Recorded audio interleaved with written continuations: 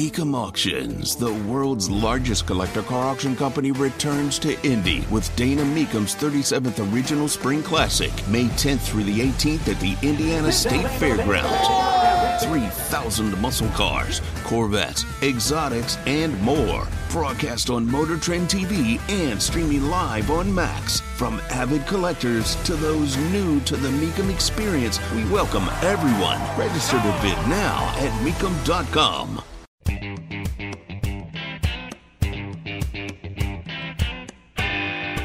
Tony Katz in the Morning News, 93 WIBC. My name is Craig Collins, filling in. Thrilled to be here the day after a ridiculously terrible debate. Although the winner of the debate is probably now officially Tony Katz for skipping the show today. Very wise move of him to do that because that was a train wreck of a thing for a bunch of reasons. Actually, at some point, I'll probably have everybody on a microphone just yell at the same time into their microphone. And if you missed the debate, that was essentially it. You'd get the whole thing all at once, no problem at all. But if you want a little bit more than that, because I can give you a little bit more than that. Some people are saying that DeSantis won, that he seemed the most presidential. I've seen Nikki Haley apparently was thought to have won or thought to have been a little bit meaner this time around and not so great. Essentially, the takes are all over the place, but it's because the debate was, again, a mess. The people who definitely didn't win, the moderators. The fact that you had 3 of them. You know what's kind of funny to me is if you have 7 people on stage, and that is too many people on stage at this point, almost no one on that stage has any chance of being anything, I think. At least, certainly not even the vice president, as Trump himself said, he's probably not picking anyone currently running, or I think he might have definitively said he's not picking anyone running to be his VP. So I guess they're all running for certain positions they might get at some point. I don't know. But it's funny to me because we could subtract a lot of names and no one would really care. The difference would barely be felt. And let's do it this way. Let's first play what seemed to be most people's plan going into the second debate, which was attack Vivek Ramaswamy as much as you possibly can. For whatever reason, like attack him, attack Vivek, which doesn't make any sense if people are saying that he was as annoying in the first debate as he was and he didn't actually win it, which I kind of thought he had. But anyway, I have a clip for that. Let's do that. But you know what I did that was different than every other company? We got the hell out of there. And when I started my next company, Strive, right when it was years ago. Right when I started my next company, Strive, to compete against BlackRock. Excuse me. Okay, actually, I'll stop it for a second because the amazing photo or the amazing visual of Air Force One is incredible. That's the only thing that was cool about the debate is continuing to see that airplane hanging there. But let's to compete against BlackRock. I made a commitment that we would never do business in China. And I will say something. Yes. I think you have more than time to explain your point. All right, the moderators were terrible. Let's get to that real quick. The worst question asked was probably by the Univision moderator about DeSantis specifically. And here's the thing. I'll say it this way. Every single one of the moderators felt as though they were trying to get you or ask gotcha versions of questions to all of the different candidates on stage, which does not create debate. You don't go back and forth with other people on policy issues if every single thing is hyper specific to you and some version of I'm trapping you, I'm walking you into this path where you're going to struggle to answer this question. It was moderators versus the candidates as opposed to candidates versus themselves, which is why I think they all started yelling at each other at other points during the debate. But here, this is one of the more talked about moments. Governor DeSantis, I have a question for you. Florida's new Black History curriculum says, quote, slaves develop skills which in some instances could be applied for their personal benefit. You have said slaves develop skills in spite of slavery, not because of it. But many are still hurt. For descendants of slaves, this is personal. What is your message to them? So first of all, that's a hoax that was perpetrated by Kamala Harris. We are not going to be doing that. Second of all, that was written by descendants of slaves. These are great Black history scholars. So we need to stop playing these games. Here's the deal.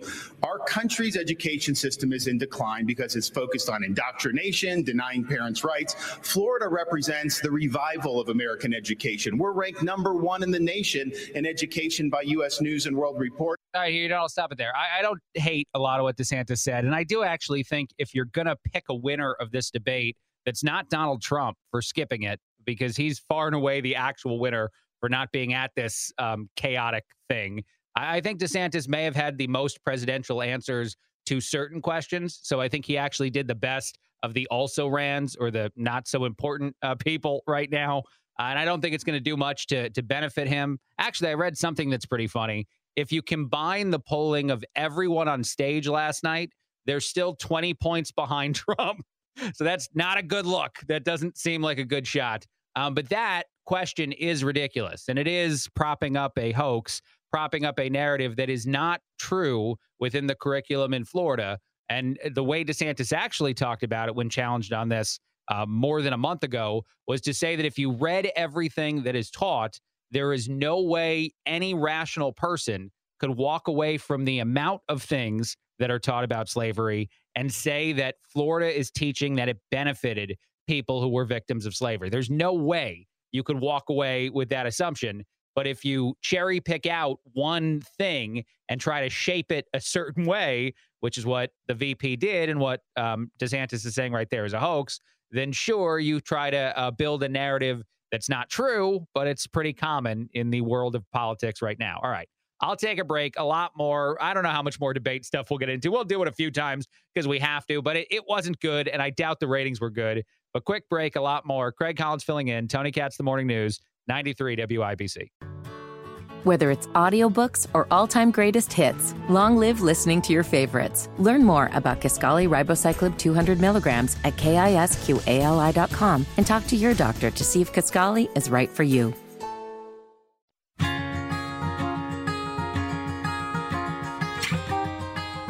Tony Katz, The Morning News, 93 WIBC. My name is Craig Collins filling in. Matt and Jonathan hanging out as they do every single morning on this show. The average person has 2,795 photos on their phone, according to some poll somewhere. I think there's a huge disparity, and I don't mean to sound sexist, between women in phone photos and men in phone photos. And I say this as I look at my phone, and I have like 40 photos on my phone right now, I think. Oh, no, I have more than that. All right, maybe I have 100, but I don't have 2,795.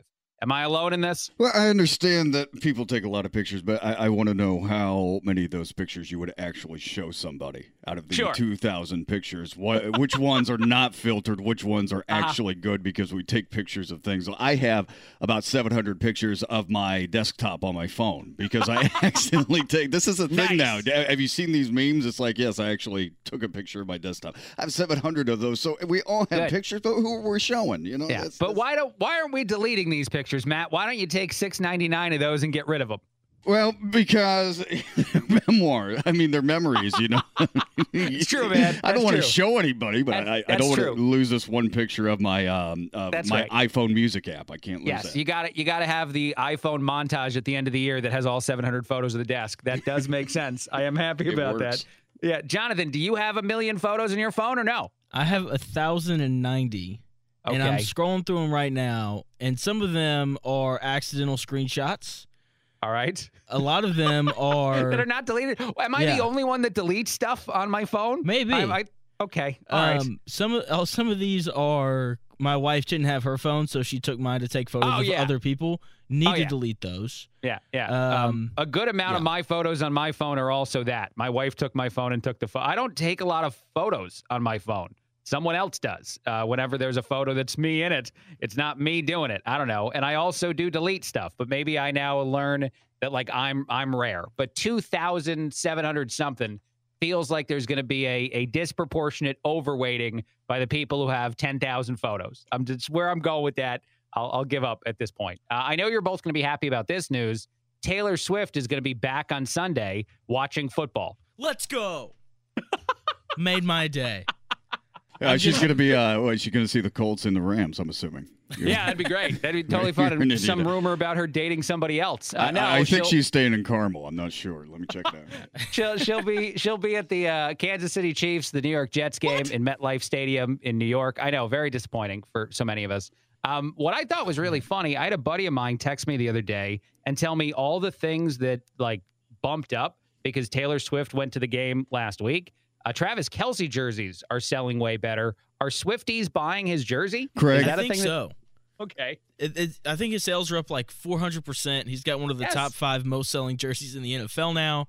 And I think my favorite part of this whole thing is getting on Twitter and seeing guys tweet out how they're trying to explain football to their girlfriends or fiancés or whatever that are just watching because Taylor Swift is there. And it's going to be amplified because it's Sunday Night Football this week.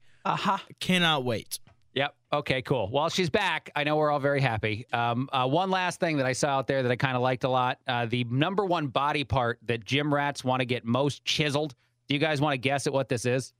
It's the legs. The chest. You go legs and chest. Neither one of you. No. Neither one passes go. Everybody loses. The abs. Everybody wants the 6-pack abs. That's the number one thing. And that's like the hardest thing to accomplish. Yeah, too. it's also the worst thing to I hate working out my abs. It's the worst. I did core day yesterday, and I woke up this morning, and I was like, I'm never doing that again. I'm good. I just put on a vibrating belt, and I just turn it up to 8 or 9, and man, you get some pain. You'll later, be great. I remember that belt. That belt looked awesome. You put it on the abs, it moves the abs. You eat potato chips on the couch, and you're supposed to have a 6-pack in like 2 months. This was the 80s into the 90s, baby. Right. We had some good stuff, some good fitness equipment. It was easy. Come on, guys. That thing was great. I didn't own one. But no, I think this is sort of ridiculous, mostly because, and I love the fact that Jonathan just complained about his workout yesterday. My wife dragged me to the gym 2 days ago, and the only thing I gave up on was that ab machine. I'm like, I'm not doing this. This one's way too hard. This is dumb. So yeah, like everybody's screwed. I don't even do leg day. Do you actually do leg day, Matt? Oh yeah. I doubled it up after I had a troll retweet one of my videos and saying that I needed to start doing leg day. So I'm it was a real moment for me, and I even took out the inseams on a pair of my jeans so nobody could see my legs anymore. It was really some self-conscious, bad self-esteem going on here. Yeah. Sure. Yeah, that troll got inside your head, man. I feel bad about that. I'm not good at this. We're all going back after him now, though. Let's tell some bad stuff about them. We'll break bad against them the rest of the show. One other thing, just quickly that I saw, I know we got to get up to traffic in just a second, but a lot of nutrition advice on TikTok. This is going to shock both of you.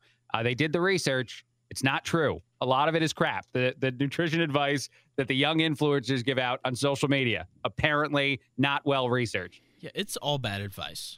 It's like, wake up in the morning, don't eat anything. Just drink water with a little bit of lemon, and you'll lose weight. And I'm like, there's no way that's real. The best workout we learn is when we were in elementary school. We learn all the rules right there. And we just don't retain them or take them with us. I mean, think about it. Stretch, eat the food pyramid. And I know we've had some adjustments to the food pyramid over the last few years, but everything you learn to live a healthy and to stay healthy, you get in grade school. You really do. I think you get all those basic foundations and fundamental lessons in grade school. If we just apply that, you do a lot of stuff. You're very active in grade school. That feels like that's important too. You're right. My nutrition was better when I was 5.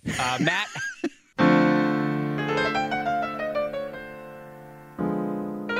Tony Katz, The Morning News, 93 WIBC. My name is Craig Collins filling in. Tony is back tomorrow.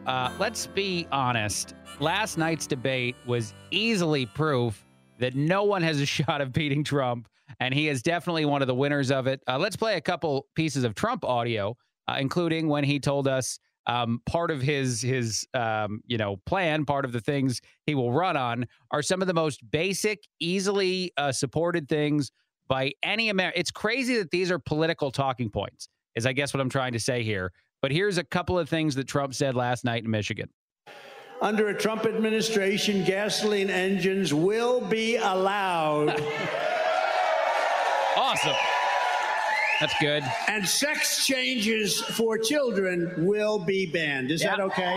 That also seems like it makes rational sense. He went on, actually, this was earlier than when he said that. He talked about his pledge to all automakers. You don't have to go on the picket lines and stand with the people trying to get a raise and add yourself to the union. You don't have to do that as a president. You shouldn't do that. Biden's the first person that's ever done that with the United Auto Workers. The truth is that you can just promise to make sure the industry is safe and that people won't lose their jobs to electric car manufacturing in the next few years, and they will cheer hard for you. My pledge to every automaker is this: a vote for President Trump means the future of the automobile will be made in America, where it should be. Made in America.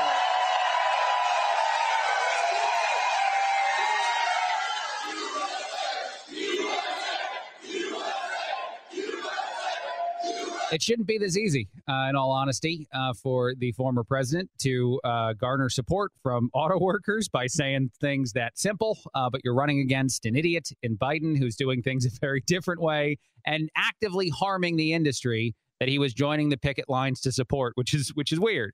I even saw the vice president got asked that question the other day, and I don't even care to play the audio. Her answer wasn't very good. She just said, "It's not true. How dare you say that to us?" But it is. If you are actively campaigning against oil and gas, which is something that Biden, of course, did, if you're hurting that industry, and if you're trying to force everybody at some point to buy an electric vehicle, you are doing all the things that are not going to help those auto workers in so many different ways. And yet, you still join the picket lines. You still say you deserve your raises because you just hope people are stupid. You just hope people vote based on the things you say and not any of the things you do. One other thing from the debate real quick. I do want to play this. This is Vivek Ramaswamy saying that he'll respect Trump and his legacy because it's the right thing to do. Nikki Haley went after Trump a little bit more. Ron DeSantis went after Trump a little bit more. Although the funniest part in the debate, and I don't mean to talk about it too much, I think that the ratings are going to come out and they're going to be terrible. But in all honesty, the thing that's funniest about it is about part of the way through, they all just sort of pretend Trump doesn't exist anymore. And that's doing a bigger disservice to all of these candidates than anything else.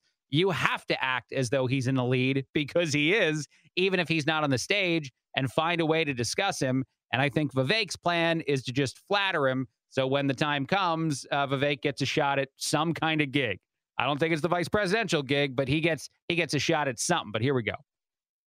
I have a different view on this. I think Trump was an excellent president, but the America First agenda does not belong to one man. It does not belong to Donald Trump. It doesn't belong to me. It belongs to you, the people of this country. And the question is, who's going to unite this country and take the America First agenda to the next level? When we rallied behind the cry to make America great again, we did not just hunger for a single man.